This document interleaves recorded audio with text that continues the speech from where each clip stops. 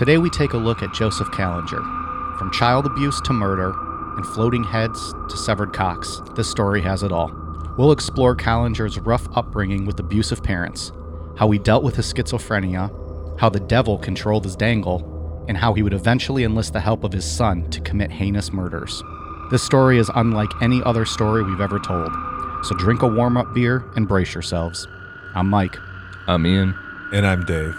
If you're looking for a heartfelt, feel-good holiday story, unfortunately for you, the crazy cobbler in tonight's twisted tale is no peach. This is Necronomipod. When Kallinger's reign of terror ended, 3 were dead, including his 14-year-old son. You murdered your own son? Yes, I did. Why did you do that? He was a sacrifice. I was to murder 3 million people on planet Earth. And he was a sacrifice to see if I could murder one of my own. At the end of murdering all the people on Earth, I was going to murder my own family and then take my own life and become God. These voices from God, these hallucinations, do you still experience them? Yes, I do. Often? Often. Do you ever feel violent? Yes, I do. What do you feel like doing? Killing people. He's cracking himself up over here. Or jizz. So a bear walks into a bar and he says, "I'll have a gin and tonic." The bartender says, "Okay, but why the pause?" The bear looks at him and says, "What, these? Had them my whole life." Jesus. That's why people come to this show, for Yeah. humor like that. Right? For those classic jokes. Yeah. So anyways, tell me if Scientology is on to us, guys.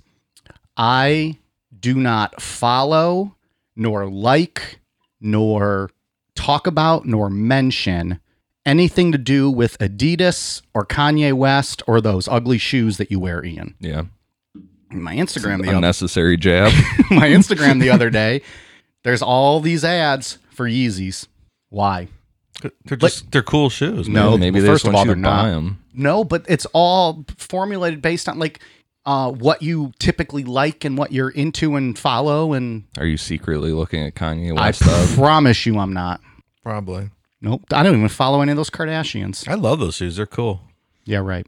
I do. They're really cool. Those ones are the best ones. They don't make them in wide, though, so I can't get them. I don't know what to tell you. You got wide feet. Sorry. I know. I'm used to it. They're still fucking cool, though. I disagree. How much you charging for those nowadays? What do you mean? Like, how much am I buying them for? Or No. Well, I didn't ask. I don't even know about your methods. How much do those go for when they're fresh? $220.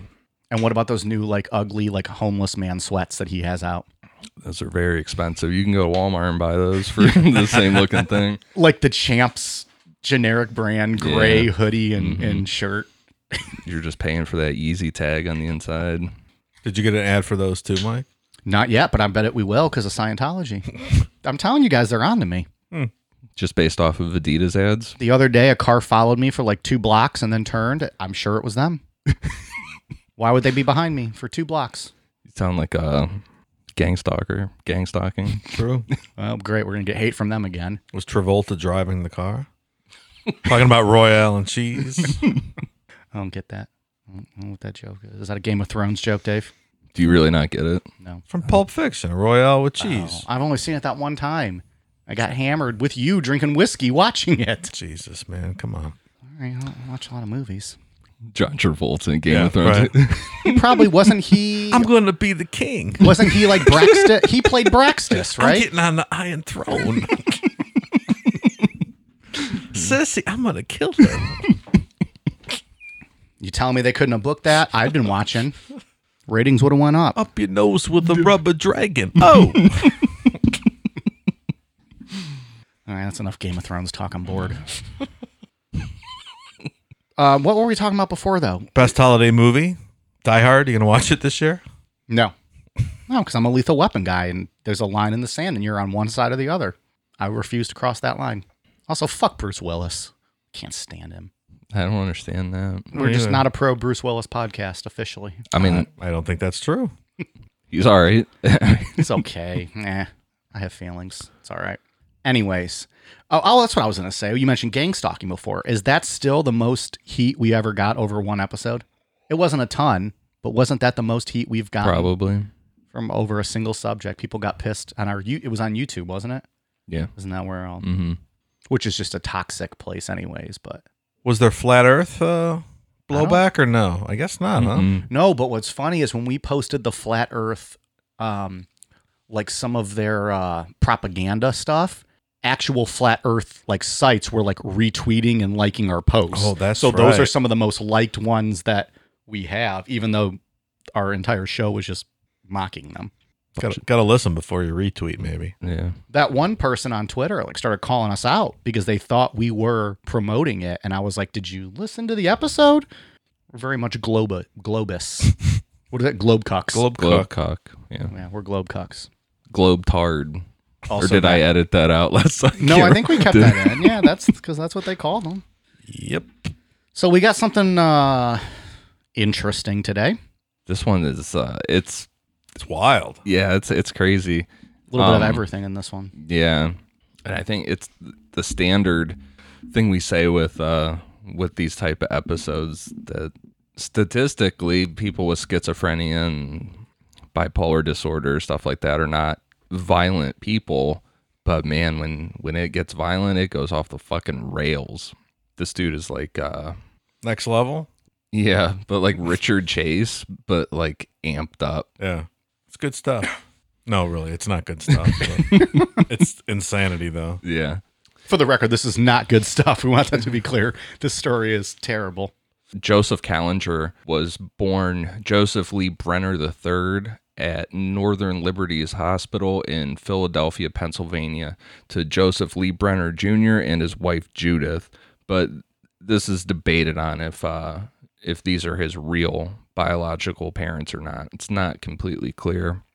In December of 1937, Joseph was placed in foster care, and on October 15th, 1939, he was adopted by Austrian immigrants Stephen and Anna Callinger. Stephen and Anna had been married for 12 years and decided to adopt a child after they had both turned 40 years old. But this was not for loving reasons. One, Stephen was sterile, and two, they owned a semi-successful shoe store, and there would be no one there to take over the family business. Maybe just sell it and go to Florida. Yeah, I mean, I guess back in the day, people wanted to hand it down. I don't know. Why do that when you can ruin someone's life, Dave? Let's adopt this kid and fuck him up instead. From the age of being able to understand things, it was made completely clear that Joseph was there for only one reason: to make shoes. That was it. You will make my shoes. When a local parent asked Anna why she wouldn't let Joseph play with the other kids, she said, quote, He is not here to play. He is here to work and to pay us back. That's probably exactly how they sounded, too. That was actual audio, Dave. We played actual audio. It's not the greatest accent in the world. It's a bit of a harsh language. anytime that Joseph disappointed them in any way, he would be told if he did it again, they would send him back to the orphanage. If that didn't work, then he would be beaten. And we're not talking like back in the day, just getting smacked on your ass or something.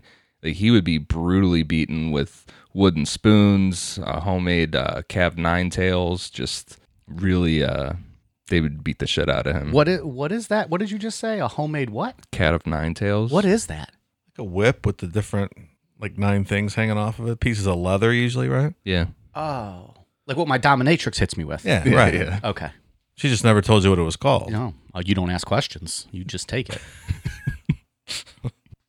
Plus, you can't talk with a ball gag in your mouth. True. Yeah. Do you have a safe sign language word that you use? It's usually about the time my balls tuck themselves up into my stomach and hide for their lives that it's time to call it quits, pay my tab, and get on out of there. That's not... Okay. So Joseph got in trouble like any normal little boy would, but there are 3 specific incidents that would go on to shape things for the rest of his life, which is it's a pretty like profound thing. Is like there are 3 things that just completely fucked this kid's life up forever. At 5 years old, when Joseph came home and asked what the word fuck meant, not saying it, just asking what it meant because he had heard someone else say it. He was told he was a dirty little boy and had the shit beat out of him. And I mean, you're in Philly in the 40s, or, you know, you're going to hear someone say fuck. Yeah, you know? like, 100 times an hour. Are you saying they're an angry people? I'm just saying. If you grow up in the city, I mean, if you're old enough to ask what it means, and you're old enough to be told what it means. Yeah, not I get your agree. ass beat. Yeah. I hate hearing these stories of just crushing little kids' spirits like that. It's Yeah. the saddest thing. A couple months later, Joseph got in trouble for pulling a girl's pants down. And again, he was told he was a dirty little boy and beaten. The third incident, still at 5 years old, Joseph had gotten beat up by a bully at school that happened to be a girl. When he was taken to the doctor, it was discovered that he had a hernia and needed surgery. Since the Callengers assumed that he had got beaten up for being inappropriate with this girl, when he got home from surgery, they had told him that on top of the hernia, the doctor had fixed another problem he had. What was this other problem you speak of, Ian? Well, they told him that there was a demon living inside of his penis causing him to be bad, and that the doctor had taken it out, which would make sure that he was never bad again or would never get an erection. I mean, it's partially true. You may have a demon in your penis, but it's still in there, son. It's a pretty heavy thing to put on a 5-year-old kid, I can't even imagine. That's just... and to drill it into his head over time. You demon penis boy. Is that considered an exorcism? I mean, getting the demon out? I guess. It's a quasi exorcism. Do they have a priest present, I wonder? If there was little boy penises, of course there was probably a priest present. Oh, no. That one's no good. I mean, I would think it would be safe to say the doctor did not know that they were going to take him home and tell him he had a demon in his penis. So It's true. I just have a lot of questions about this one. the beatings didn't stop for Joseph because, like any normal child, he was still going to get in trouble. One in particular that stuck out to me that is just terrible. Joseph had his hands put on a hot stove for stealing a roll of quarters to pay other kids to go to the movies with him because he was just that lonely. It's awful. That is the saddest thing I think the saddest sentence ever read on the show.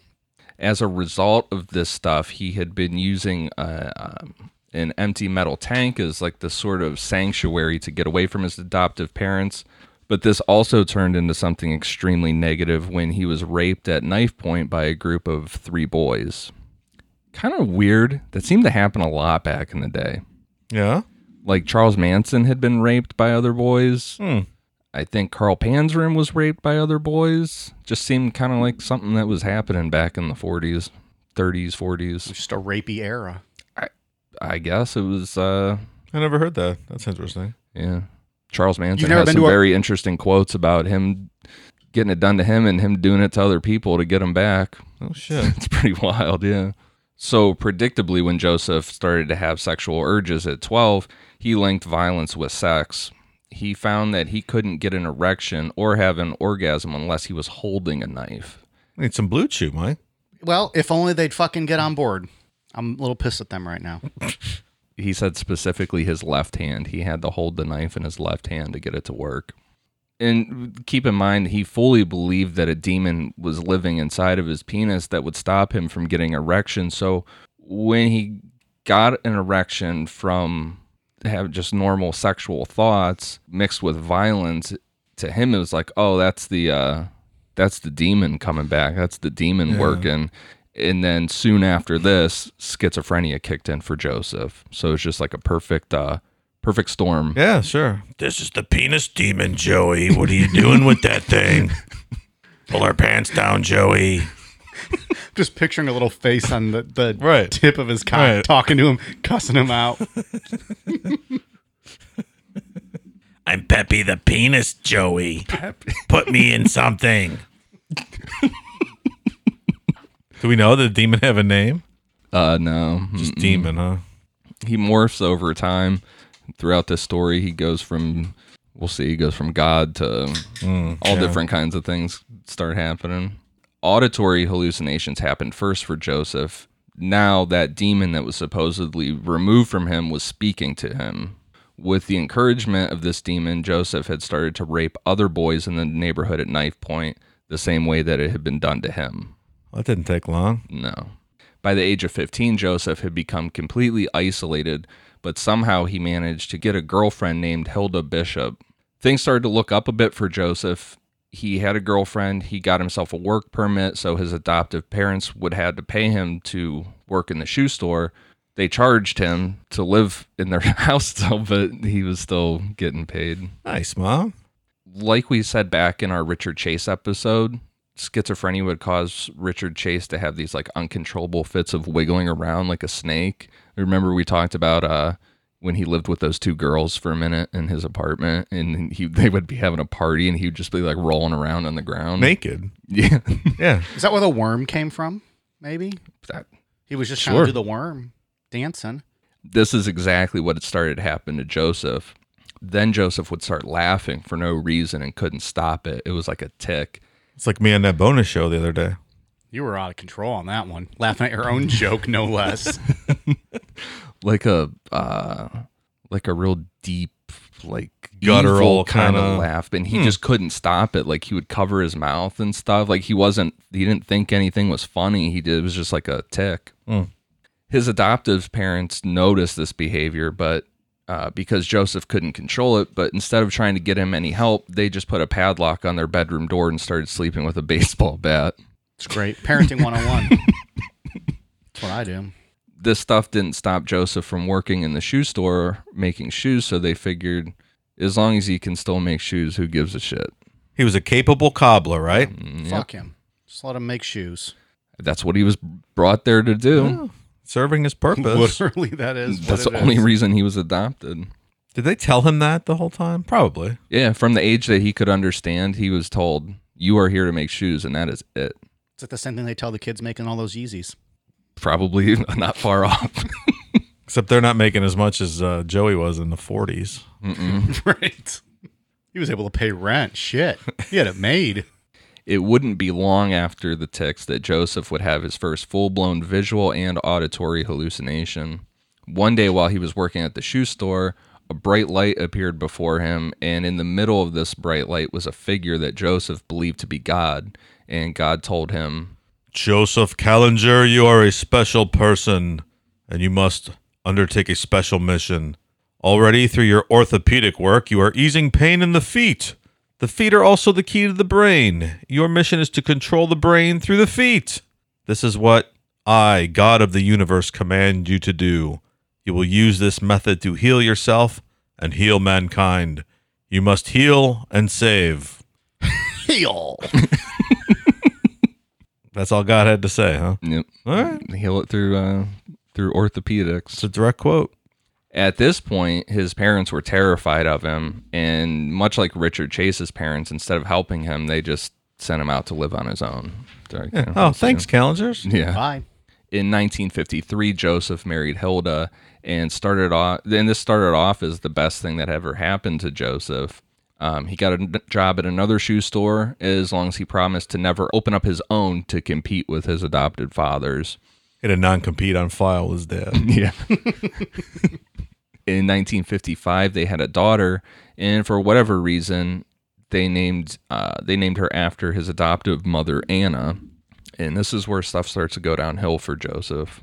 Oh, now it gets bad for him? Well, he gets these little glimpses of the demon in his cock and the sweatshop working and the verbal and physical abuse. Now it gets bad. He gets these little glimmers of normalcy for a minute, and then it derails. You want to feel bad for him right now, and then you know how terrible shit gets, but this is a sad story right now.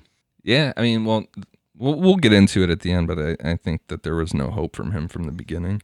Yeah, Peppy the Penis was making him do stuff. It's not his fault. That's what we're going with. We're going with Peppy the Penis. New shirt Peppy coming the to Penis? New shirt coming to Necronomipod on Amazon. Peppy the Penis. I'm sure they'll approve that. Just a red. It's just a red cockhead. What's with you and the red cock? Definitely, it's a demon. This guy with the dog dick talk again. Demon. Guy's in love with dog dick. No, I didn't say anything about dog dick. I'm Peppy the Penis. Yes. The demon dick. So would he not be red? He's a demon dick. What color is he to you? I think he's a normal color, not red. Do you think he glows red when the demon comes out? Yeah. And when it's throbbing. Peppy's here. Exactly. Now he's got the smoker's voice.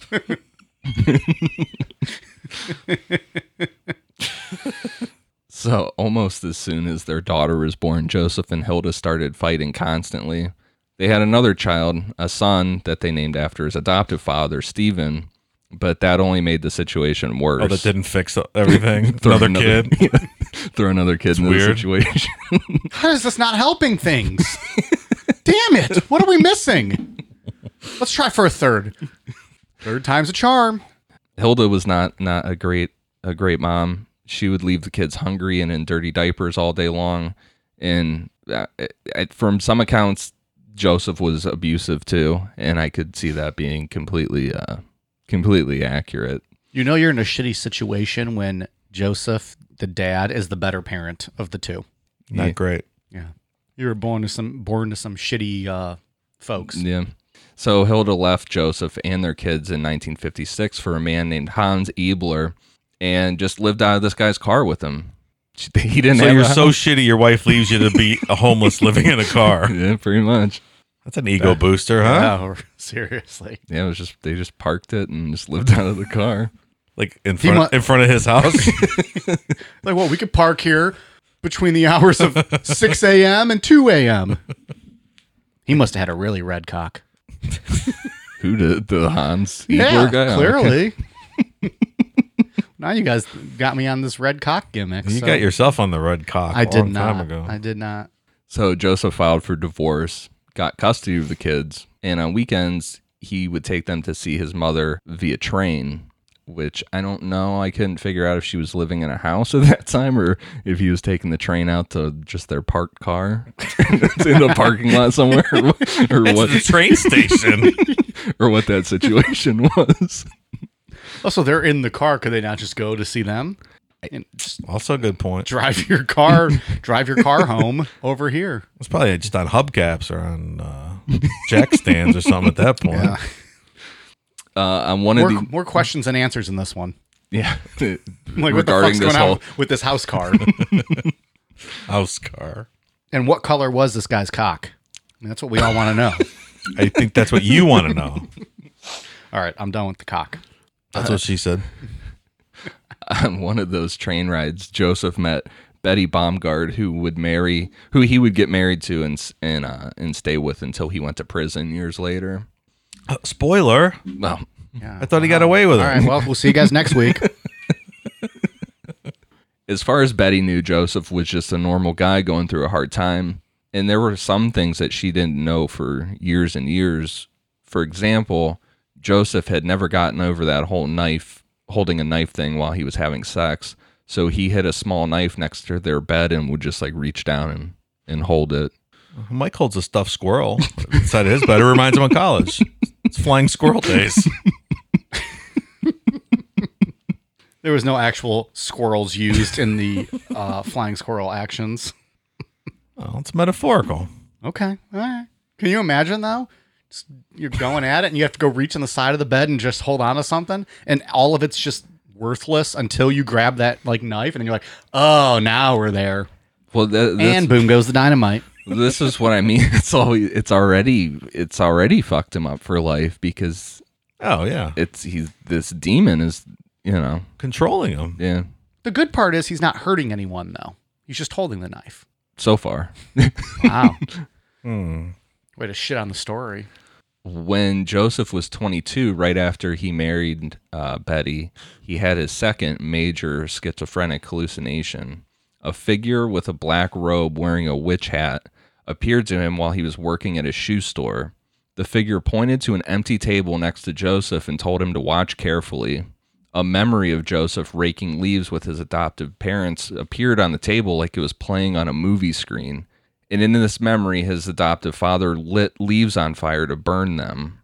When this memory was over, the figure in black told Joseph, Go home at lunchtime and set fire to your house.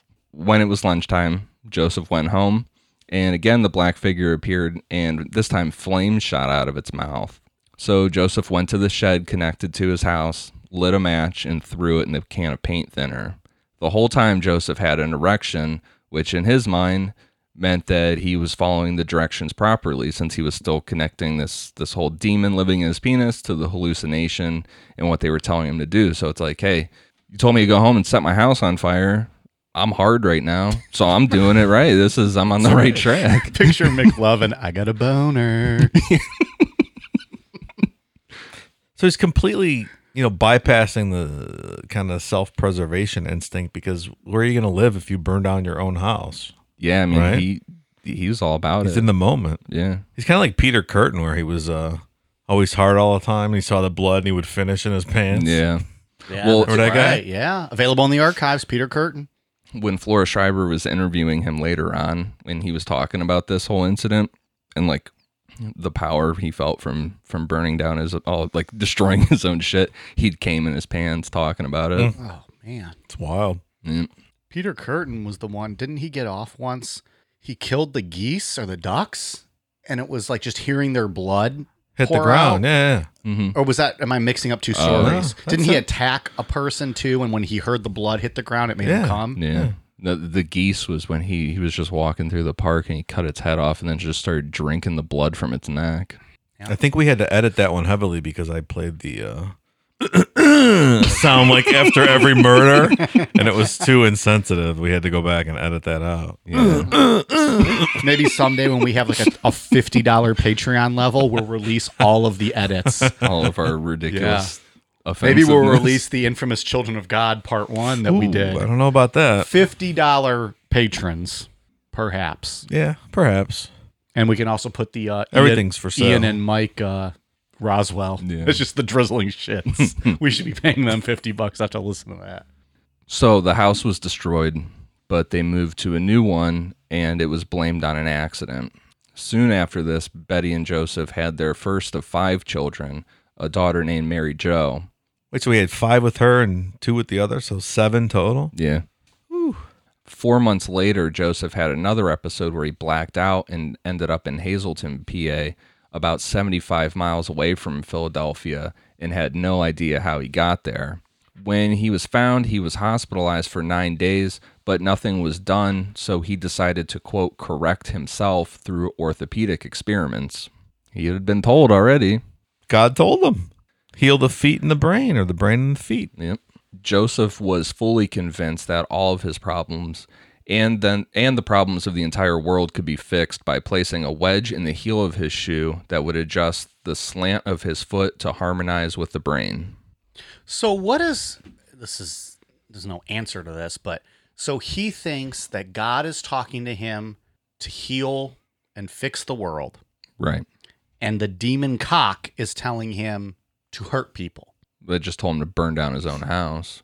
And yeah, right. So he thinks he's hearing the devil and God both talking to him and pulling him in different directions on. Yeah, kind of. It's Spiritual warfare. Yeah. And I mean, the God hallucination, it's pretty common for schizophrenic. It's pretty It's just common to interesting. have He's like getting this. both then. Like he's got good and evil telling him to do different things. The good is kind of weird. I mean, it's not fully, It's better than being told to burn down your Oh. house. right. So it's just he's got good and evil kind of that. It's almost like he's battling with that. And to be fair, I mean, there's nothing like a comfy pair of shoes, so maybe it will solve the world's problems. What are those Dr. Souls? Is that what they are? Those little gel Little things? gel cushions and stuff. Wow, you're the one with the wide feet. You tell us. You got all these custom made shoes over here. Poor guy can't wear Yeezys. Does he even know life, Ian? He can't wear Yeezys? Dave, I'll buy you a $3,000 sweatsuit. We'll make Thanks, up for man. it. You're all right. It's all gray and probably it comes with like mustard stains on it. Joseph's obsessions also started to become like hoarder-like. He installed a 12-foot bowling alley right in the middle of his bedroom, which is ridiculous. He got like obsessed with bowling and would like be practicing it all the time. I love bowling. I'm a big fan of bowling. Could you imagine that though, putting a bowling alley in your bedroom? I feel like that'd be quite loud and disturbing when you. I just picture his wife Betty trying to sleep and he's just whipping bowling balls down. Strike! Hell yeah! It's so ridiculous. He also would just go out and find random junk machinery and bring it home And he thought these were like projects that he was going to like fix up stuff, but he would just leave it, like just throw this shit in the middle of the living room and that would be that. Starts all piling up. Yeah. As his sons, Joey, Michael, and Jimmy were born, Joseph's hallucinations continued to get worse, specifically ones about fire. A voice that Joseph believed that was the devil would now just over and over again tell him all day long, set fire to your house, set fire to your house, just nonstop. So he did all in 4 times altogether. The first 3 fires didn't do much damage, but the 4th one, when he was 30 years old, finally worked and he burned the house to the ground. He was charged with arson, but never did any jail time. And with nowhere to go, he permanently moved back into his childhood home and took over his adoptive father's shoe business. Yeah, insurance companies generally don't like to pay out when you burn your own house down. So I don't think you got a very large settlement there. Right. There's a good YouTube video that a doctor made that's supposed to mimic auditory hallucinations of schizophrenia.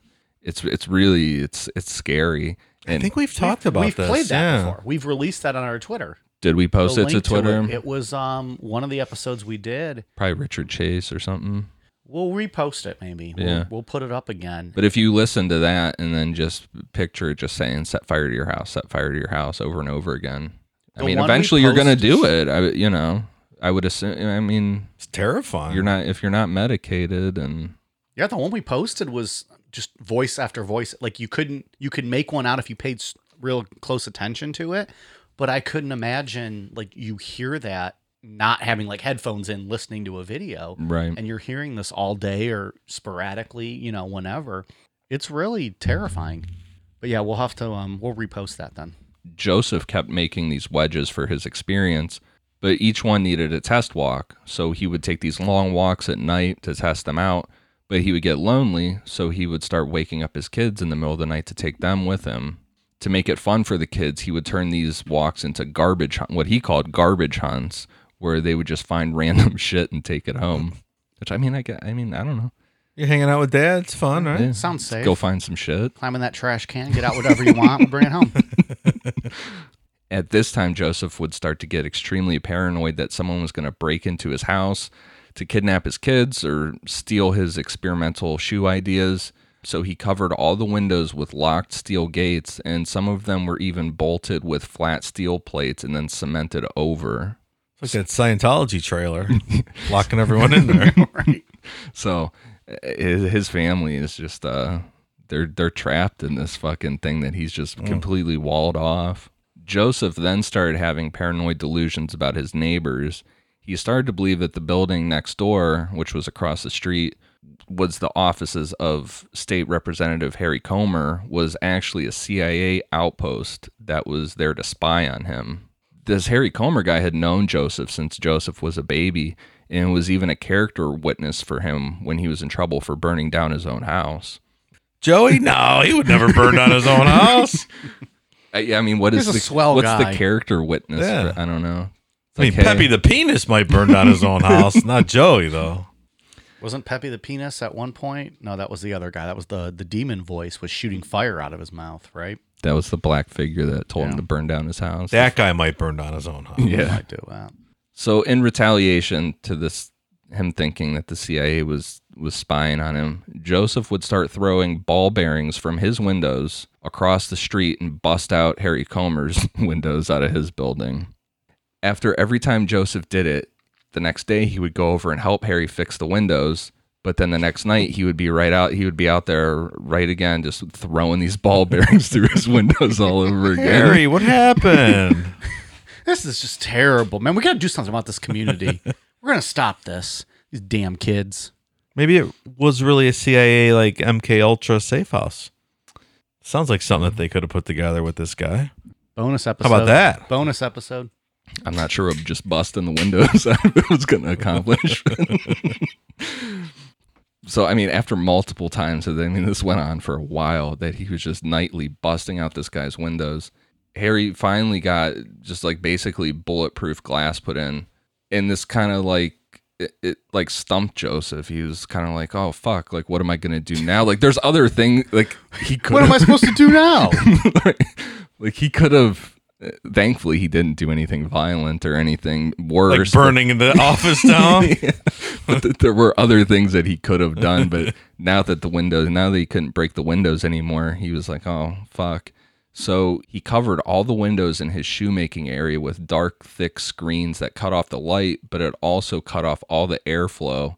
So now this guy that's extremely sick from schizophrenia and having these full-blown hallucinations is also breathing in toxic chemicals all day long. So I mean, that's just adding to this whole thing. So not long after he walled off his work area, Joseph started what he called the Hole. In 1969, he bought a house to use as a warehouse, a personal retreat from life, and a pathway to hell. Okay. On the command of the voice that he called the devil, Joseph forced his 5 children to help him rip up the floorboards on the living room of this house and dig a 20-foot hole into the ground. When the hole was finally done, he wouldn't let his kids back in the house again. He would climb down to the bottom of this hole with a candle and stick it in the side of the dirt. And this was like his safe space where he said that he could actually think, like things were clear for him down there. When he would get down there, he would either masturbate or defecate or both in this real weird ritual to think clearer. So just Okay. So he's in a deep hole with a candle sticking out of the dirt wall. Right, in the middle of a house. Shitting and jerking off down there. Yeah. Well, so it's like a half Blumpkin then. He's giving himself a Blumpkin. If he's doing them both. It's a Blumpkin without the blowjob. A lumpkin. It's a lumpkin. Shout out to Olivia Wilde. Friend of the show. Allegedly a friend of the show. Or a potential friend of the We're show. working on it. Then one night in the hole, it stopped being a safe space for Joseph, and he started hearing voices again. He started hearing this voice going on and on, like it was almost speaking in tongues, like it was just completely... Pashama halinka malahawala hinka hinka banana fanafo hinka. Pretty much. It's my interpretive speaking in tongues. He couldn't figure out where this voice was coming from, and it was because there was no visual hallucination to go along with it, and it was just going on and on. Then he placed his hand on his throat and could feel the vibration that the voice was actually coming from him. That's fucking crazy. It's weird. The call is coming from inside the house. That's super scary, though. Yeah, dude. To be sitting there and you're like, where is this voice coming from? Like, you're thinking it and it's coming from you the whole time. I can't even imagine what it's like to... It must just be terrifying 24 hours a day. Yeah. His experiments for shoes kept getting more and more bizarre as well. This is an excerpt from the book The Shoemaker of an interview with Flora Schreiber with Joseph concerning an experiment on hamsters. Joseph, in what way did you take this experiment seriously? Well, I had already done over 40,000 experiments, mostly on myself, some on my wife and kids. I even talked the mailman into allowing me to put wedges into his shoes, so I did a few on him, but I had never done experiments on animals before. What were you going to do with them? I was going to make little shoes for their feet and little wedges to put into the shoes. I figured I'd get a lot of information that way. I wanted an experiment on the hamsters' feet and their brains. Now, if they listened to me and did what I told them, then I would have known that the wedges and little shoes I gave them were doing good, giving them greater durability and endurance. They would be obedient to me. I'd be their master. When I got them home, I saw there was no way I could make shoes or wedges for my hamsters. Their feet were too tiny. Wait, so you had to make a visual determination that hamster feet were too tiny to make shoes on? Clearly. That's Sorry, what he was let's go back to the interview. He needed to try it first to make sure. But I knew I could go on with the second part of the experiment, the connection between obedience and intelligence, even without the shoes. To make sure I didn't get the hamsters mixed up, I put a name tag on their right rear leg of each one. I called them Winkle, Popsicle, Jelly Roll, and Humpty Dumpty. Then I put them into a large cage with a small wheel in it. I knew the best way to test their intelligence and durability was on the wheel. If they had intelligence, they would listen to me. If they had durability, they would listen and survive. To obey is one test of intelligence. To survive is another, right? Joseph, how in the world did you expect the hamsters to listen to you when they don't speak any human language? I spoke to them in English like how I'm talking to you. I pulled up a chair right next to the cage and I sat down. I told the hamsters everything I was going to do. It was very important to the future of mankind. I said that they obeyed me. I told them that their feet were too small for me to make shoes and wedges, but I promised to make them little hats and suits. Can you imagine this scene? This guy just sitting here explaining this to these This is the best part of the story right here. And he's so probably passionate about Oh, this. yeah. He's probably telling them, like, I'm straight up. sorry I can't make you shoes and wedges, but I promise I'll make you hats and suits. But I promise to make them hats and suits, even though I'm not a tailor. If they listened and survived, Flora, they understood every word I said. What did the hamsters answer you? Nothing. That was my second disappointment with them. First, I found I couldn't make wedges for their feet. Then I couldn't get them interested in my experiment. They didn't even perk up their ears when I told them about the hats and the suits. But I knew they understood me. They played foxy to throw me off my guard. They didn't listen. They didn't seem to want to get it. While I talked, they ignored me. I tell you what, those hamsters will look pretty fucking sharp in those little tailored suits. I picture him doing like a, hello, my lady, hello, my darling, hello, my old-time gal. I like the random names he picked. Yeah. Humpty Dumpty. Jelly roll. She's like, well, how did you expect them to understand you? Look, lady, I'm talking to them in English like I'm talking to you. What the fuck do you think? They're going to understand me. I'm not speaking Chinese. I feel like he's getting like offended that she's asking these Right. questions. Like, what the fuck? Yeah, I like that. Toots? I like the line about when she's like, what did they answer you? And he's like, nothing. That was my second disappointment with them. First, I found out I couldn't make little tiny ass shoes. Now they're not responding to me. They didn't even perk up when I told them about the suits and the hats. Yeah, They're getting free suits for Christ's sake. Do they not understand this? Free? I'm not going to charge them later. The material's so cheap. So, in response to being ignored, Joseph forced the hamsters to run on the wheel and would poke them with a pencil for hours until they died from exhaustion. Oh, jeez. It's an important detail for two parts. One, because God's going to bring the hamsters up to him later on in this episode. And two, this is the first time that Joseph had ever killed another living thing, and this would set him on track for to commit murder. Milestone. All right. Yep.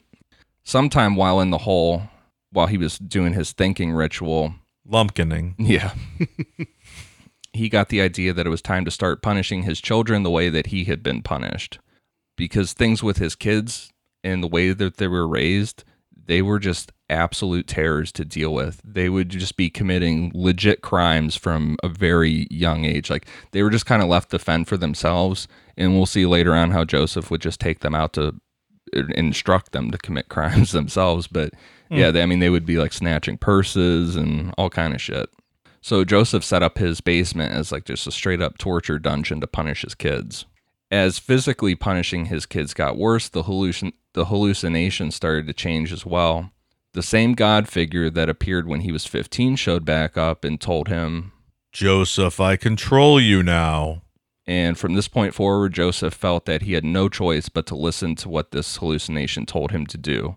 He was able to resist the others, like the devil one sometimes, because he would get these things constantly telling him stuff to do, and he would be able to resist some of them, be like, that's the devil telling me to do something. I'm not doing it. But now this was God talking to him, so he felt that he had to listen. Look, when God speaks to you, what you going to do, right? I guess when God straight up tells you, I control you now. Yeah, can't ignore God. I don't disagree. See? Heal. I've seen miracles happen on Ernest Angley. Happens all the time. He makes people's people can hear again. He makes their back pain go away. Yeah. It's on every night on the local channel, on channel like 55. Does he still? I believe. Is he still on TV? I think he is actually. It's kind of amazing that the hospitals never hired him to do work, in the ER, in the oncology department or something. Hospitals didn't have enough weird. faith for him. And his 18-inch ears. And his 90-some-year-old ass. And his red cock. You said that one, not me. I was over it. This portion of the episode is brought to you by Blue Chew, an unpaid sponsor of Necronomipod. Can even get 100-year-old Ernest Angley hard. They could probably. I'm sure they could. They probably could. Well, maybe not. We're gonna get a cease and desist from Blue Chew here. We're giving them exposure, free exposure. That's what they want. With the abuse getting worse, Mary Jo and Joey ran away from home to escape Joseph. They had been gone for 2 days before Joseph went out to look for them. He grabbed his .44, got a taxi to drive him around until he found them. When he saw them coming out of a movie theater, he just straight up pointed the gun in both their faces and told them to get in the car. When he got home, he told his wife to take the other kids out for pizza. Who else do we know that used a 44, Mike?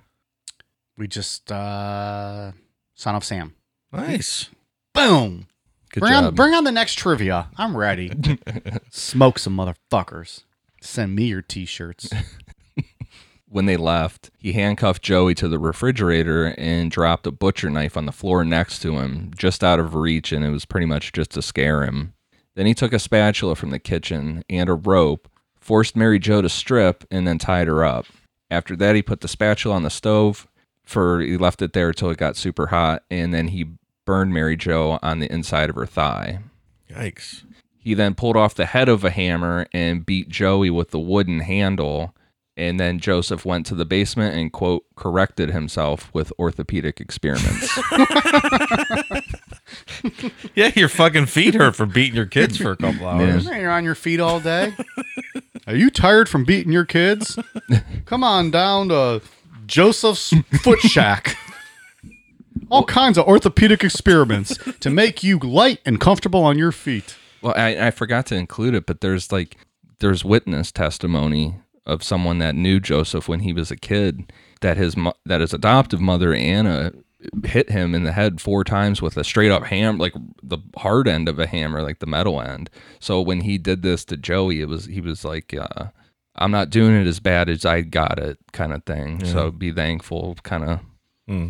But then he, like I said, he felt bad about what he did, so he went down and tried to fix himself with his orthopedic experiments. And after he was done, his wife called and he told her to come back, and they all sat down and ate pizza. Yeah, that's nice then. All's well Stroking that out ends over well. there. I don't mean the good kind. Oh, I wonder what kind of pizza they got. Now I'm hungry. I don't know. For the record, are you guys Hawaiian pizza fans? We've never discussed this. No.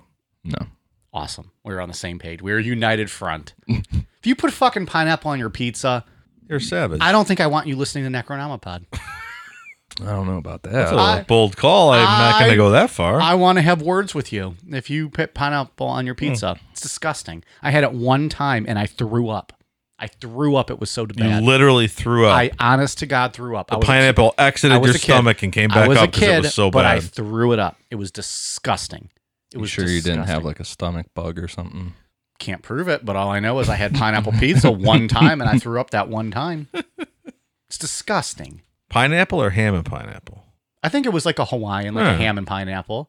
But the pineapple is what got me. You know who likes pineapple on their pizza? Dwayne The Rock Johnson. You know whose ass I'm going to kick? Dwayne The Rock Johnson's. All right. Come at me, bro. Fucking shove a pineapple up your ass. People's pineapple. Favorite pizza topping? You get one. Go. Pepperoni. Sausage. I'm a pepperoni, I think, too. If I had to pick one, yeah. I thought you were going to say mushroom. I like mushroom, Dave. I do like sausage and mushroom. Yeah. I'm just a straight pepperoni guy.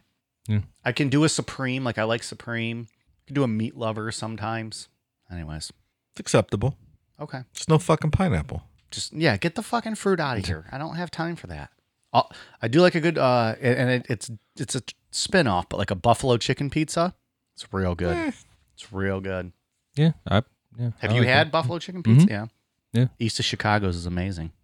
That is pretty good. I've had it at your house. That's pretty good.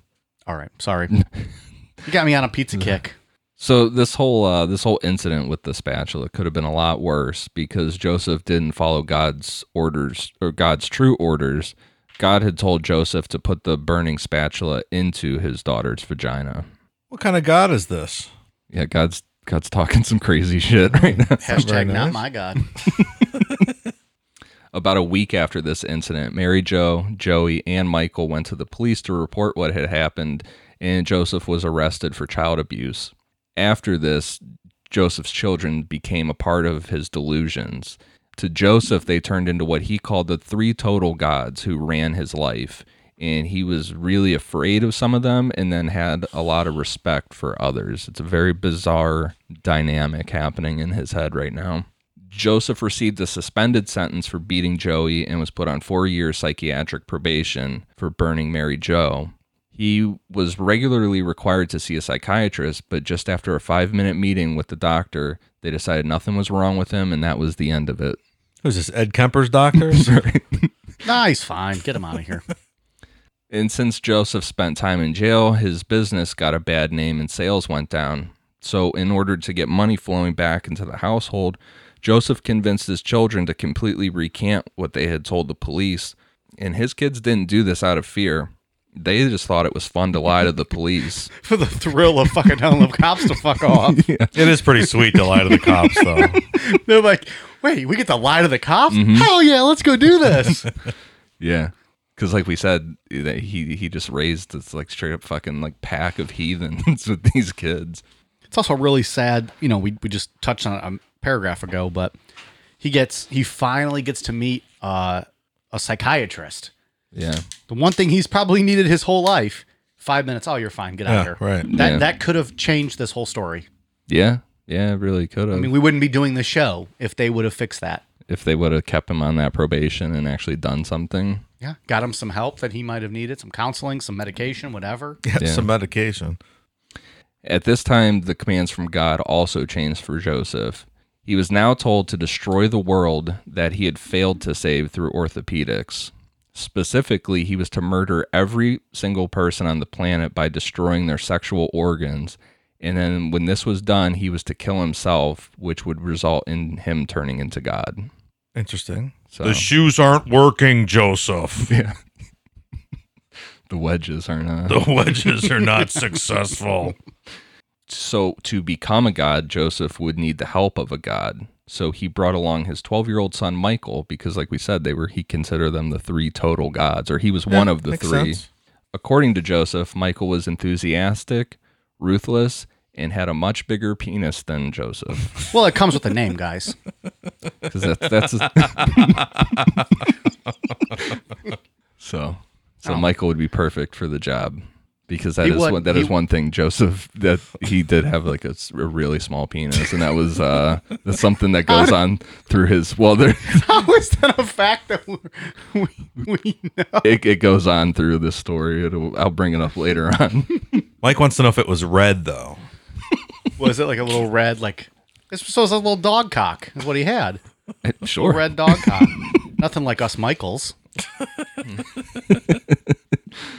So according to Joseph, God said, The destruction of the hamsters was the beginning. You continued by burning Mary Jo's thigh. Only you were supposed to shove the hot spatula up into her vagina and guts, but you chickened out and only burned the soft flesh by her vagina. Now the time has come for you, with Michael's help, to kill 3 billion people. It's a lot of people. yeah, and like I said, this is where the hamsters would tie back in, because he failed with that experiment as well. You didn't build them suits. He failed hamsters so bad, man. In committing crimes with, like we said, committing crimes with his kids was not a new dynamic to the family. Joseph would regularly take Joey out at night to spray paint the front of his school, and would send Joey out to commit crimes for him, which, I mean, at 12, 13 years old, that does sound kind of fun. If your dad woke you up in the middle of the night and was like, hey, let's go fucking spray paint your Sounds school. awesome. Dave did that without his dad waking him up.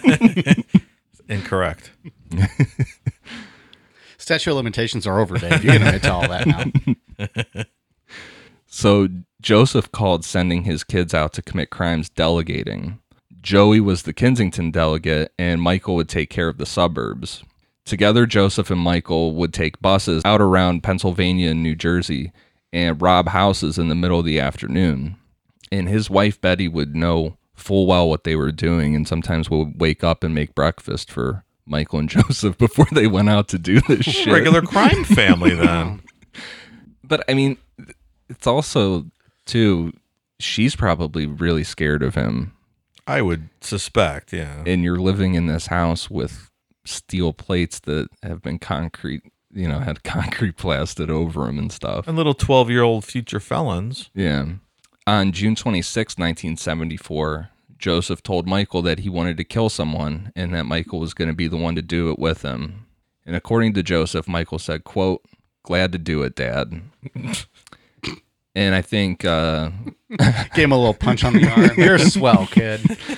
I think going forward, take what Michael does with a grain of salt, like the way how Joseph says that he was so enthusiastic to do this stuff. I don't think that that's accurate. I think this kid was probably terrified. Probably, right? Yeah. I would imagine so. About a week after Joseph told Michael this, he pulled him aside and told him that today was going to be the day they were going to go kill someone. At about 6 p.m., they found a 10-year-old boy named Jose Collazo near the Mann Recreation Center.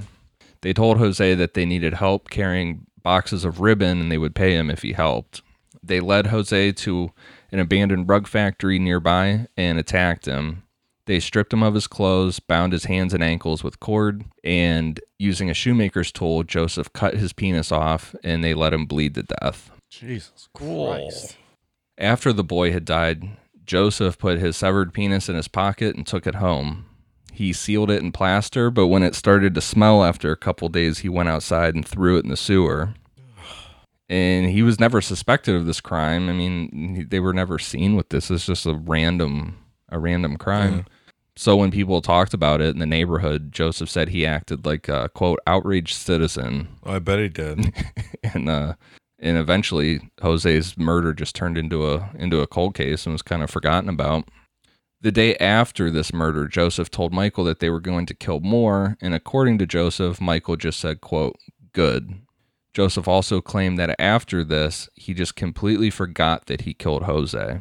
And it's kind of up for debate with it if you want to, if he's compartmentalizing it and not making excuses for it, or if he really did forget, because there are rare cases of schizophrenia where people can have brief episodes of amnesia. Mm. So, God, how can someone this crazy function out in the world, Yeah, it's, the only thing he could do is make shoes. I guess not for hamsters. Well, no, but I guess the shoe thing's on autopilot and he just, it's this extracurricular activity. So about 2 weeks later, Joseph had a vision. Think of it like not a full-blown hallucination that was interacting with him, but it's like a daydream that to him is like physically playing out in front of him. So it's like watching a movie, but it's actually happening in front of you. In this vision, he saw a boy being thrown from a mountain, and when he saw this, he got an erection. So like we said before, when he gets hard, then he's on the right path. Things happen. So Joseph was then told that he needed to throw the boy, he wasn't sure who the boy was yet, off a cliff, and he would find the location in a brochure. He had a brochure sitting next to his bed for travel locations because throughout this, he was trying to be a dad to his kids. I mean, there were moments where he was trying to be a good person, and he was planning a day out with his sons. So in this brochure, he saw a picture of the Pennsylvania Grand Canyon, which I did not know exists. I don't know what that is. I don't know if it's like a big hole in the ground in Pennsylvania. It's like, well, shit, this is our Grand Canyon. Those motherfuckers come here and pay us money to see that. I've never heard of that. That's how they talk in Pennsylvania, I know. Oh, yeah? We're 2 hours from the border. I mean, well, you grew up, close to the border there. Yeah, right That's outside how they talk, Pittsburgh. right? They come here and pay us to see our big asshole. That's how I imagine they talk. Bring your red cock over here to our big asshole. I don't know. Why would they be talking about a red cock, Dave? That doesn't even make sense in the story. Oh, man. So as soon as he saw the picture of the Pennsylvania Grand Canyon, he knew that this was the place. God told Joseph that he needed to kill his own son, Joey, and for a couple reasons. First, because he spent so much time disciplining his children, he had failed at the orthopedic experiments. So now it's weird that this God thing, it's like flipping it on him, It's like you are going to be punished now because you failed for, these experiments. Mm-hmm. It's weird. And second, if he could kill his own son, then he would have no problem killing everyone else in the world. Well, I mean, the same thing happened to Abraham, right? And now we consider him the father of the 3 biggest modern religions in the world. So It's that, I mean, I don't know. God told Abraham to kill his son. He was about to. God stopped him, and he was the founder of Judaism and Islam, right? It's the same person. You know more about that than I do. Yeah, you're our resident Bible expert. They all look back to Abraham. What, it was okay back But then? yes, it's not okay it's the now? same story. I mean, he was told, kill your son. Yeah. I mean, and I'm sure that he got this in his head somewhere because his parents were religious. So Yeah, I'm of sure course. he got that in his head at some Yeah. point, and this is all just kind of trickling down. So, according to Joseph, Michael had already suggested that Joey be their next victim because Joey and Michael just straight up fucking hated each other. So, supposedly, Michael was 100% on board with And killing how his old brother. are they? How old are they now? 12, and Michael's 12 and Joey's 14. Jeez. Fuck yeah, Dad, let's kill him. Fucking hate that guy. That's how Michael- Joseph tells it. 12 and 14. Mm-hmm. Okay. Man. So on a Sunday afternoon, Joseph took his 3 sons to a bus station to get a ride to the Pennsylvania Grand Canyon, but they all took too long in the bathroom and missed the bus. So Details, right? They just had the shits? Like, I don't understand what that... I don't know. They all took too long in the bathroom? Like, not one of how them he- was out there like, hey, fuckos, the bus is here. Zip up and get out. I don't know. Maybe the kids were running around being bad, and It's just like a line of stalls, and they're all in them, just shitting their brains out. They had Yeah. some bad pizza the night before, I guess. They're breathing in all those fucking toxic fumes. Yeah. Probably had hamster on their pizza the night before. so instead of this, they went to explore the mines of Pennsylvania, and I mean, he just figured a cliff's a cliff. What's the difference? So as Joseph was making the decision to throw Joey off the edge of a mine, he had a full-blown vision standing in the bus station. In this vision, he saw himself laying naked on the floor, and Joey was throwing tree branches over his body. Joey lit it on fire, and as Joseph burned, his face melted off, and Joey sat down in a recliner smoking a cigarette. Because Joey was also a 14-year-old chain smoker, too. Like, he would just... he was. Yeah. So when they got to the mine, Joseph was ready to go and push Joey off. But when they got there, he lost his erection, so it was not time to do it. Because he was hard this whole entire time. Blue Chew should have sponsored this episode. Really should have. So this whole time he's camping with his kids. He was hard. Yeah. And then it was just at the moment he was about to kill, boop, went down. It's a shame. Yeah. They just hung out the rest of the day and walked around the mines and then went home. That was... Old limp dick with his kids. Yeah. The next idea was to burn Joey alive in an empty truck container that was being stored in a parking lot near their house. Like we said, Joey was a chain smoker who loved to flick his cigarette butts. So Joseph figured he could trick his son into burning the truck container down with gasoline for fun. Because like we said, they love to do bad shit. So he'd be like, hey, let's go burn down this fucking truck trailer. Fuck yeah, Dad. Sounds awesome. And when Joey flicked the cigarette, they would lock him in. On the night they planned to do it, Joseph started doing that tick again where he would laugh and wiggled around like a snake, and that hadn't happened to him in 20 years. After it stopped, he got Joey and Michael and gave them the gas to go burn down the truck container. So he's like, here, guys, go ahead and go burn that shit down. I'm done doing the worm. Let's get to business. Just as they thought, Joey thought it was funny to flick his cigarette butt to start the fire, but Michael was too short to lock the door. So instead, he wedged it with a milk crate and ran home. Joseph and Michael watched as black smoke came from the parking lot. But to their surprise, a few minutes later, Joey came walking up all covered in black ash and shit. Still not getting the hint. No, that they were trying to kill him. Right. What's up, guys?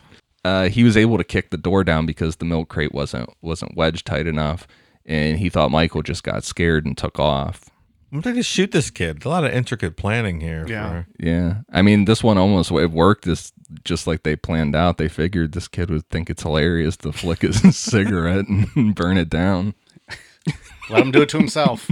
So the third attempt would be in a condemned building not far from their house.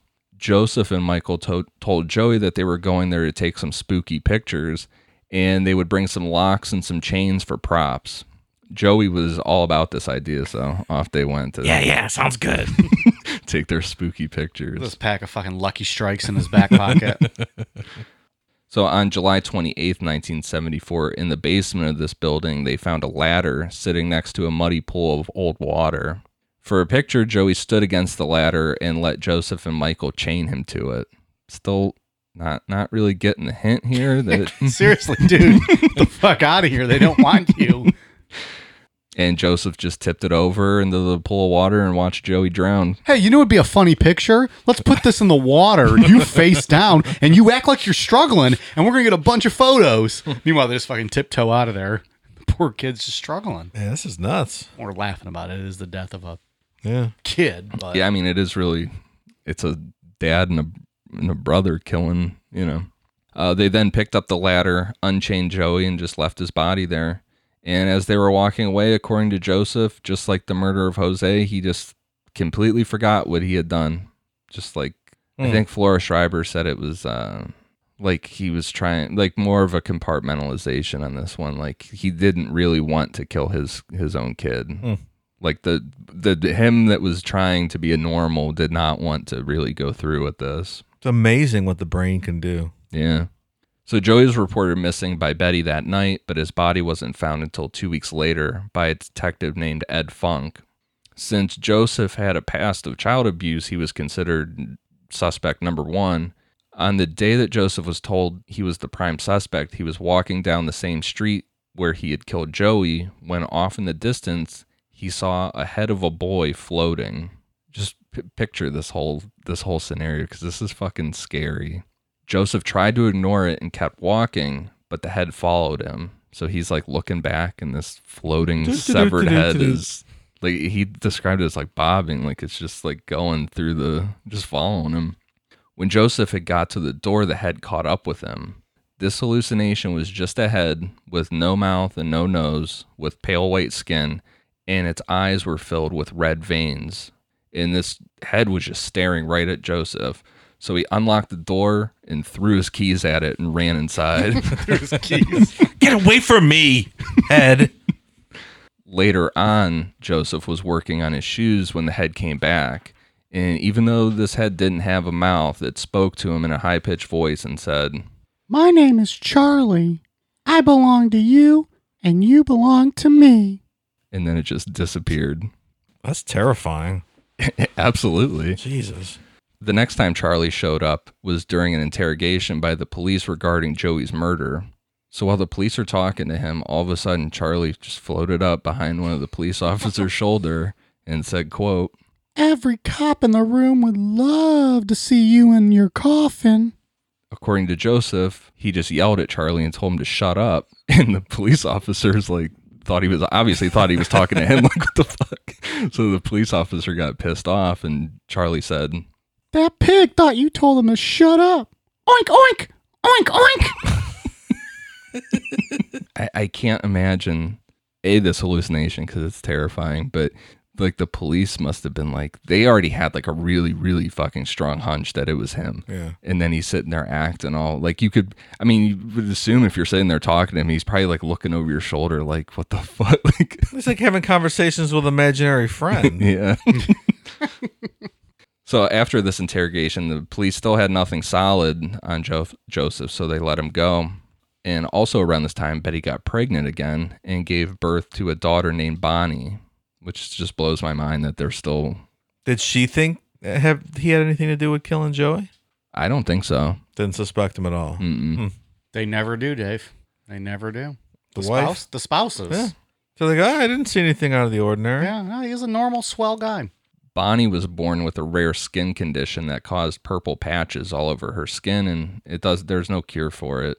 So one night, Joseph had a full-blown hallucinatory vision that gave him the answer to cure his daughter's condition. This is a fucking crazy vision. Like, this is something straight out of like a horror movie. In this vision, Joseph was walking down a long corridor with a crystal wand in his hand. Suddenly, tons of golden shoelaces fell from the sky, and then angels appeared and started singing. So after these angels were done singing, a headless, naked woman appeared. And sitting where her head should have been, there was a demon with an erect penis. This woman... Stay with us on this one, folks. We're going to get through some stuff here. This woman's whole stomach was cut open, and hanging from her nipples was a small man with bat wings and a frog's head. This small man also had an erect penis and was trying to put it in the open wound that was going down the front of this woman. And then smacking at this small man's feet was Joseph's baby daughter, Bonnie, who was laying in the woman's intestines. Lots to unpack there. Yeah, this is a visual. Yeah. Joseph heard fire and turned around to see a pathway of people on fire chained to the ground, and their arms were stretched out like branches of trees. On the ground around these people were just a bunch of empty shoes just dancing around these burning people. Then appeared the face of what he thought was the devil, and it morphed into a vagina. The vagina told Joseph in a seductive voice, I know what will cure Bonnie. Take my fluid, mix it with your semen and with perfume, and put the liquid on Bonnie's sores. Mm-hmm. That's a seductive vagina. Yeah. So Joseph took this vision as absolute instruction. So he sent out to find vaginal fluid. So. I didn't know any other way to type it. Dun, dun, dun, dun. This is really a Blue Chew episode. The quest How begins. The fuck did we not get them for this? Are you in search for vaginal fluid? Try a Blue Chew. Guaranteed to make that fluid come. Jesus. So since Joseph didn't remember that he had killed anyone so far, he told Michael that they were going to go find someone to get vaginal fluid from, and then they would kill this woman to start off their murder spree. With a butcher's knife hidden in a brown paper bag, Joseph and Michael got on a bus and went to Lindenwold, New Jersey to find someone. Nothing going on here. Just me and my boy and a bus ride to find vaginal fluid. Got a brown paper bag, probably with a knife like poking out the bottom of it. Fuck you looking at, lady. Get out of here. Oh, man. As they were looking for a house, Charlie showed back up. And when Joseph told Charlie to get the fuck out of there, go away, Charlie said, Joseph, you old horse's ass, chicken brain, fuck her up. You're a real laugh, you know that? If you're going to be God, then I'm the Holy Ghost, and I'm going to fuck that Virgin Mary. Nice. I just Get you some, Charlie. That's why I imagine Charlie is just Joseph being like, fuck, man, like, leave me alone. Like, he's just being so mean to me all the time. I kind of picture him as Charlie Day from Always Sunny. You guys don't want? You guys watch that show? Mm-hmm. You watch it. You don't watch it too much. I do not. He's got a high pitched voice too, so it works.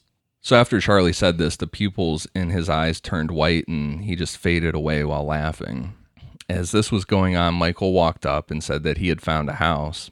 Michael had gone to a house and asked a woman if she wanted to buy tie clasps. Tie clasps? I don't know. Is that like that little clip, I guess? Like a tie clip, I guess, imagine. yeah. They used to sell those door to door. I think they sold everything door to door back then. Yeah, that's probably true. When she said her husband didn't wear those, he asked if he could talk to him, and she said he wasn't home. So he's like, boom, there's my house. Yeah. Joseph went to the house acting like he was mad with Michael. And he was like dragging him along and asked the woman if Michael had tried to sell her something. And she kind of was like, all right, this seems weird, and tried to close the door on him. And Joseph just pushed his way into the house. Joseph took her up to a bedroom, stripped her clothes off, tied her wrists and ankles to the bed frame, and put a pillowcase over her head. They went through the house. Him and Michael went through the house stealing valuables. Then Joseph told his son he wanted to be alone with the woman. And once Michael was gone, Joseph had another vision. Joseph looked over into the corner of the room and saw the figure of a man. When this man turned around, Joseph realized that this man was his double. This double of Joseph pulled out a knife and started stabbing it into in and out of the stomach of a nude woman. Before Joseph could replicate this vision, he needed to get the vaginal fluid from the woman that was tied to the bed. Just as he was about to rape this woman, he lost his erection and the visions just disappeared. Joseph just rubbed his penis against this woman's vagina until he had somewhat of an orgasm.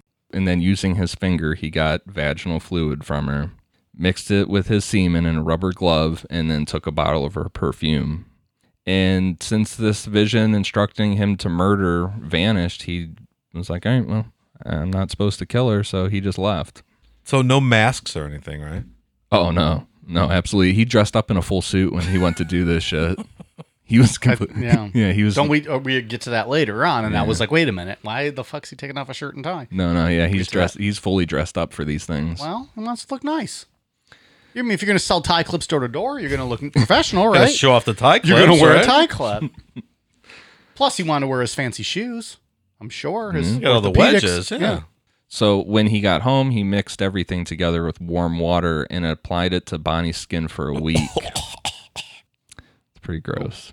That's where I check out. When that didn't work, I mean, obviously that's not going to work. So when it didn't work, Charlie came back to taunt Joseph and then told him to go with Michael to go out the next day, find a house, and just kill whoever was inside. So Charlie's not giving the best advice here. I'm starting to think that Charlie's a real troublemaker. Charlie doesn't have Joseph's best interest in mind. I don't think he does. The next day, Joseph and Michael went to Susquehanna Township, Pennsylvania, and found a house. The night before, Joseph had a vision again with his double, who he now called the Supreme Power. So we got another character in here. It's his twin, the Supreme Power. So the Supreme Power was pouring lighter fluid into a woman's eyes, so Joseph figured that's what I got to do. At 11:30 a.m., the two of them broke into a house while a woman who lived there was gone shopping. When she got home, Joseph surprised her by jumping out with a gun. What do you think the father-son banter's like while they're waiting for the woman to get home? I don't know. I picture this as Michael is just forced to go along with this, like probably terrified of his dad. Like, because I mean, you got to think Joseph just stops and has these visions, like he's just staring off into nothing. You've already killed your brother. But I was going to say, like, he seemed eager to kill his brother. But we don't know for sure because, we'll get into later, Michael's never talked about any of this publicly. So we don't really know. I would assume that this kid has some sense of fear of his father. Yeah. Do you think while they're waiting in the home, like, Michael's like, Dad, she's got some Oreos. Can I have some? No, put them the fuck away. We're waiting to kill some people. Dad, I'm hungry. No, you can't have her fucking Oreos. You'll spoil your dinner. Yeah. Now go hide in that fucking closet with his gun. Do as I say. So again, they tied her to the bed, but this time Joseph put cotton balls that were soaked in lighter fluid on her eyes and then covered them with tape. Oh my God. Also, like the last time, the Supreme Power was instructing Joseph on what to do, which this time was to set the woman on fire. As he pulled out the bottle of lighter fluid to do it, the vision disappeared, so Joseph stopped. As Joseph was getting ready to leave, the doorbell rang because this woman had planned a luncheon that day. As people started to show up, Joseph and Michael attacked them and tied them up with wire hangers. In total, they had 4 people tied up with wire hangers and the woman tied to the bed with lighter fluid soaking into her eyes. Then Joseph had another vision. So that's what I mean with him just stopping and staring. Like, picture this, you're tied up on a floor. You don't know if this guy's going to like fucking kill you or what. And then he just stops and just stares off into the distance. Joseph watched as the Supreme Power walked out of the kitchen to a table where it was set for the luncheon. The Supreme Power laid down 4 women, cut off their breasts, cut down their torsos, and then started pulling out their insides. The Supreme Power then removed their eyes and tongues and put everything in pans. I just picture the Supreme Power grinning at Joseph, like looking at him sideways while he's doing all this, winking at him. Supreme Power was my nickname in college. Is that right? Yeah. They're like, oh, that's Mike. He's got the Supreme Power in his pants. Never heard that one before. Well, why would you though, Dave? I mean, you don't, I don't think, speak with all of my True. sexual encounters in college. True. All 854 of them. No one's counting. The Supreme Power took these pans into the kitchen and then immediately turned around and walked back out carrying golden plates with all these women's insides and their eyes and everything arranged like a meal. But now the Supreme Power had turned into what Joseph called the perfect waiter. The perfect waiter then brought out a big silver plate with the 4 women's heads arranged facing outward. So it's like, you know. In a circle. Yeah. And they each had an apple in their mouth. In the middle of the four heads was Charlie, who just looked up at Joseph and winked. That's awesome. Think how fucking how scary that is. There's 4 severed women's heads. They each have an apple in their mouth. Then this other fucking head that doesn't have a nose or a mouth, just these like beet red eyes, just like winks Gives at you you. the old wink. Yeah. Here's a question, Dave. Maybe you'll know. What's the whole gimmick with the apple in the mouth? Like when you're like you know, Like they got pigs? When you roast the a pig pig? on like the spit, and they got the apple. Like, what is that? Is it for flavor? Is it? I mean, when you to keep roast the stuff, you mouth put open? aromatics like, onions and garlic and citrus and apples and inside the roast. Maybe that's what it was then. I assume that's where it originated with the pig. Hmm. I've never done a whole pig. I guess I'm not real sure. I think we should do that. Necronama pig. It is tasty. We'll invite all of our listeners. Pig roast this Blo- summer, all the block- listeners. Block party in front of your house. Okay. We'll close off the streets. We'll Sounds do a live great. broadcast from the driveway, and we'll just roast a pig. That'd be amazing. If everyone can bring a side dish, that would be great. And we'll get a couple hundred kegs of beer. We're going to need it. Yeah. All right, it's planned. We'll see you guys in June. Then a man walked into this hallucination. This guy, and this is not real. This guy's also part of the vision, but this guy walks into the vision, and Joseph assumed that this was the woman who lived in the house's husband. The perfect waiter sat this guy down at the table, blindfolded him, and then the guy started to eat. So he's eating all the insides and everything.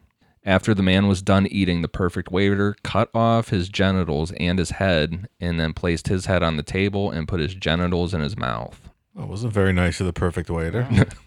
And with that, the vision was over, and Joseph fully believed that all of these people were dead and God's will had been done. And he called to Michael, told him that they were done there. Everyone was dead, so they left. And meanwhile, in reality, everyone was just sitting there tied up, but Joseph fully believed that this had all really happened. Well, our work is done here, son. Let's skedaddle. Yeah. Pack on up. I mean, Meanwhile, what's the son thinking? Like, Dad, we've literally done nothing. I should expose our faces and tie these people up. Now you tell me to leave. yeah, Yeah, that's what I mean. I think Michael was more of a not willing person than it's claimed to be. On January 8th, 1975, in Livonia, New Jersey, Joseph again had Michael knock on a door, and when a woman answered, Joseph pushed his way into the house. The woman tried to tell Joseph that her grandmother was upstairs, but Joseph forced this woman to take off her clothes and start walking upstairs to kill the woman's grandmother with a butcher knife that he brought. As he was walking upstairs, the doorbell rang, and like last time, this woman had people coming over to her house. At the door was the woman's sister and her sister's son. Joseph brought them inside, forced them to strip, and after they were restrained, the doorbell rang again. Joseph answered the door with his gun, ordering 2 more women and a man inside. Once they were restrained, the doorbell rang again. This was a young woman named Maria Fashing, but this time Joseph just opened up the door and greeted her nicely. Hey, how's it going? We're having a little luncheon. She was a friend of the family and initially thought that Joseph was also a friend of the family that she had never met. It's like, oh, all right. That makes sense. I mean, who else is going to be answering the door? Right, this fucking lunatic. I didn't realize luncheons were so popular back in this day. I like luncheons. I guess the only luncheons I've been to are like work luncheons. I've never been to like a house luncheon. Just people getting together to have. Let's have a lunch. luncheon together sometime. Let's do I like a luncheon. Necronama luncheon. And some cold cuts. Yeah. Sure. Listeners invited. Bring your own side dish. Limited to patrons, maybe.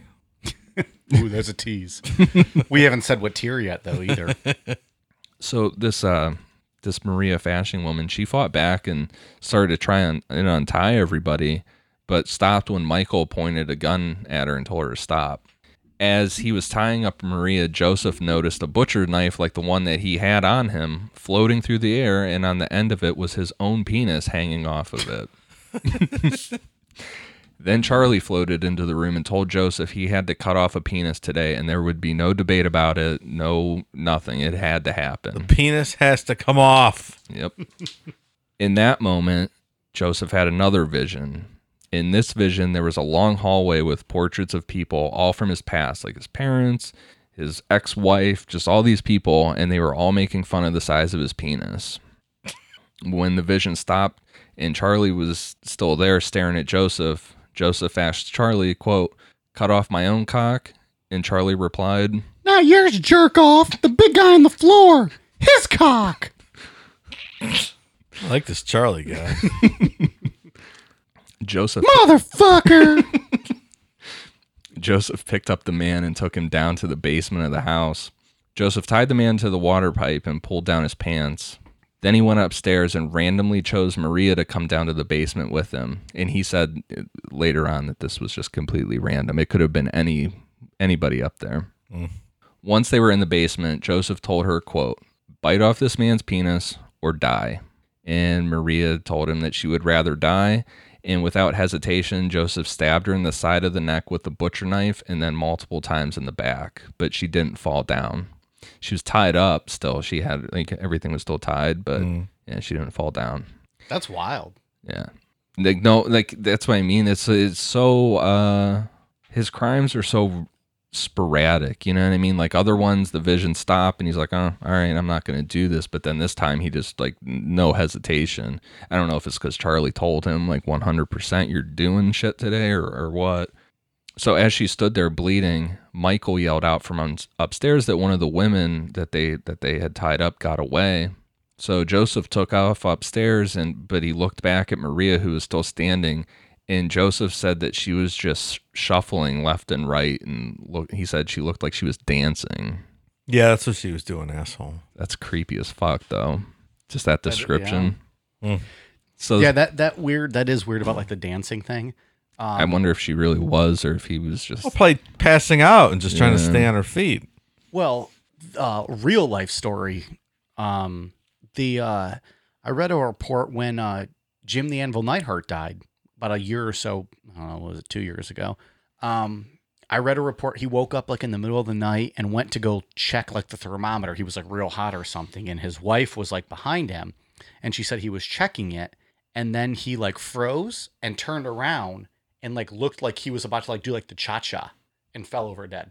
Oh, that's Like, weird. his body, like, kind of, like, froze up and, like, tensed, and then he, like, fell. Like, it looked like he was ready to dance and then went down. And that always kind of creeped me out. Like, that was just weird. it's freaky. Also sad that he died, but That's you know, weird. I don't know. So that when I read that, I was like, that's what it reminded me of when I read that report.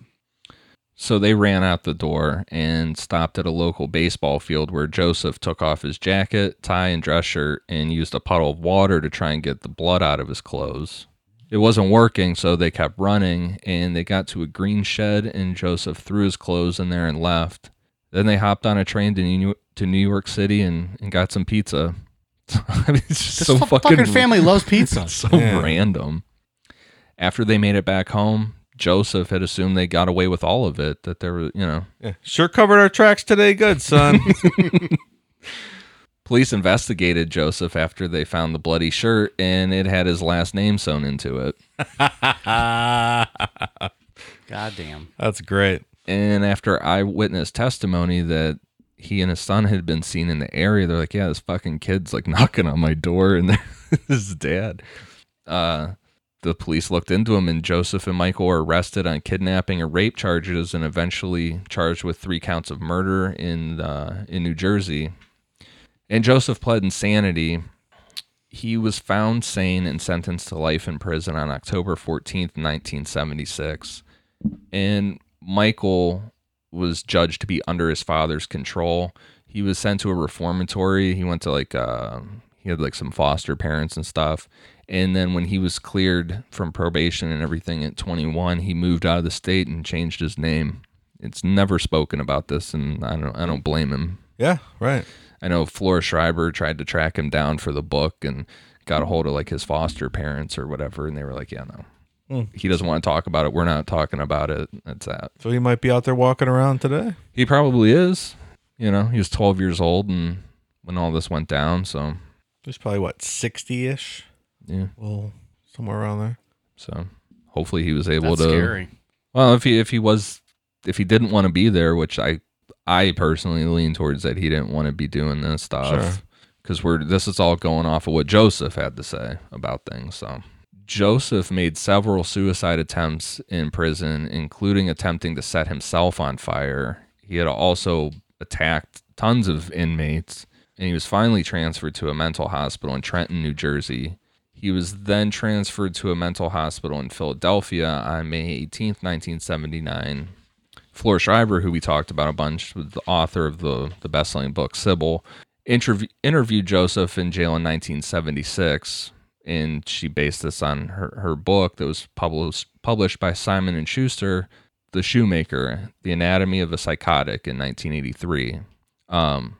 Later, this book fell under the Son of Sam law and was bought by one of the victim's families, since Joseph received royalties from this book. I think he got like a 10% cut or something. Really? That's interesting. Because now that they can't sell shit. Like prisoners can't, because of the Son of Sam law. They can't profit from their own crimes. Yeah.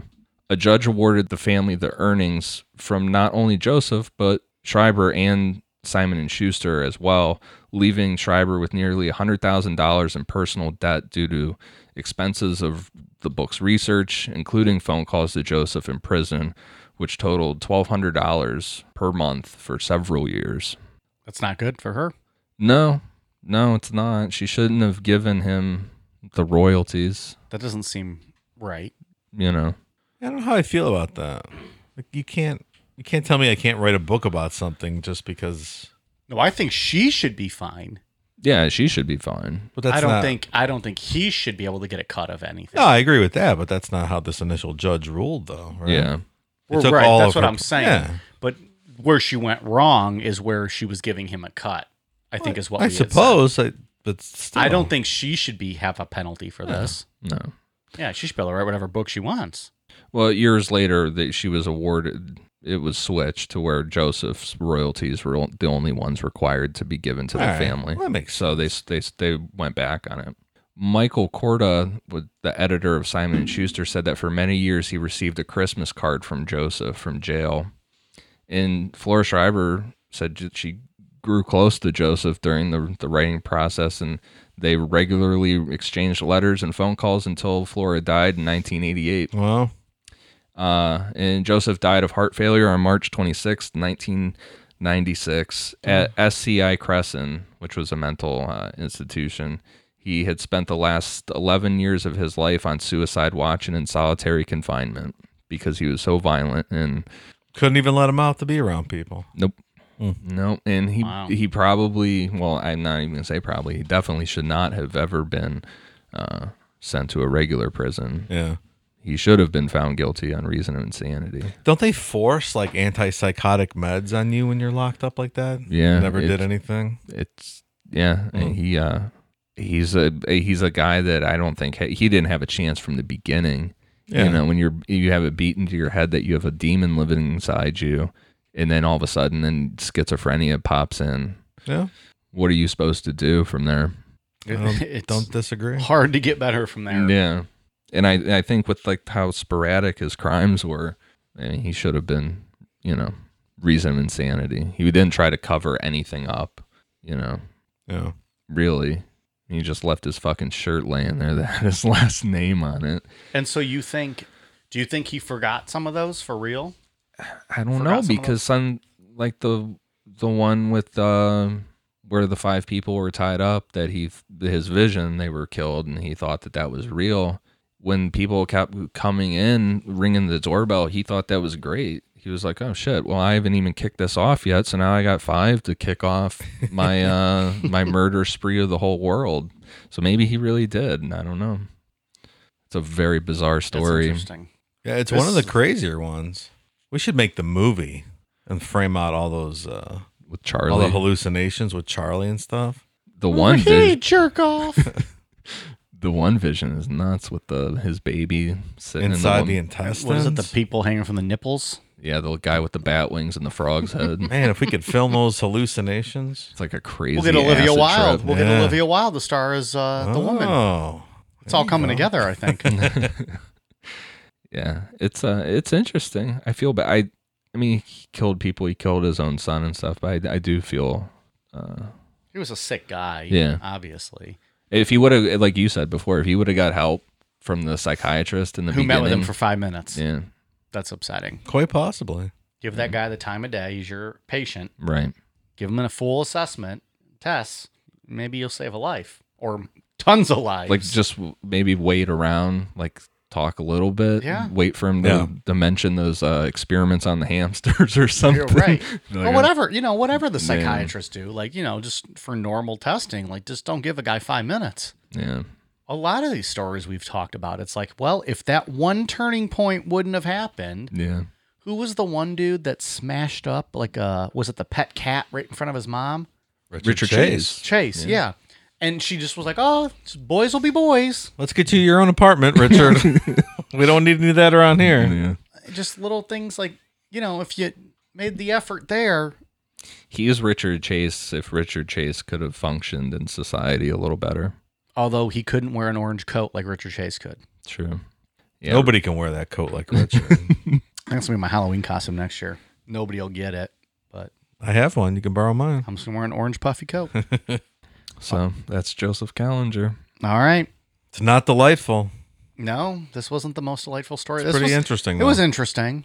The hallucinations are interesting. The hallucinations are kind of fun. The killings, not so much.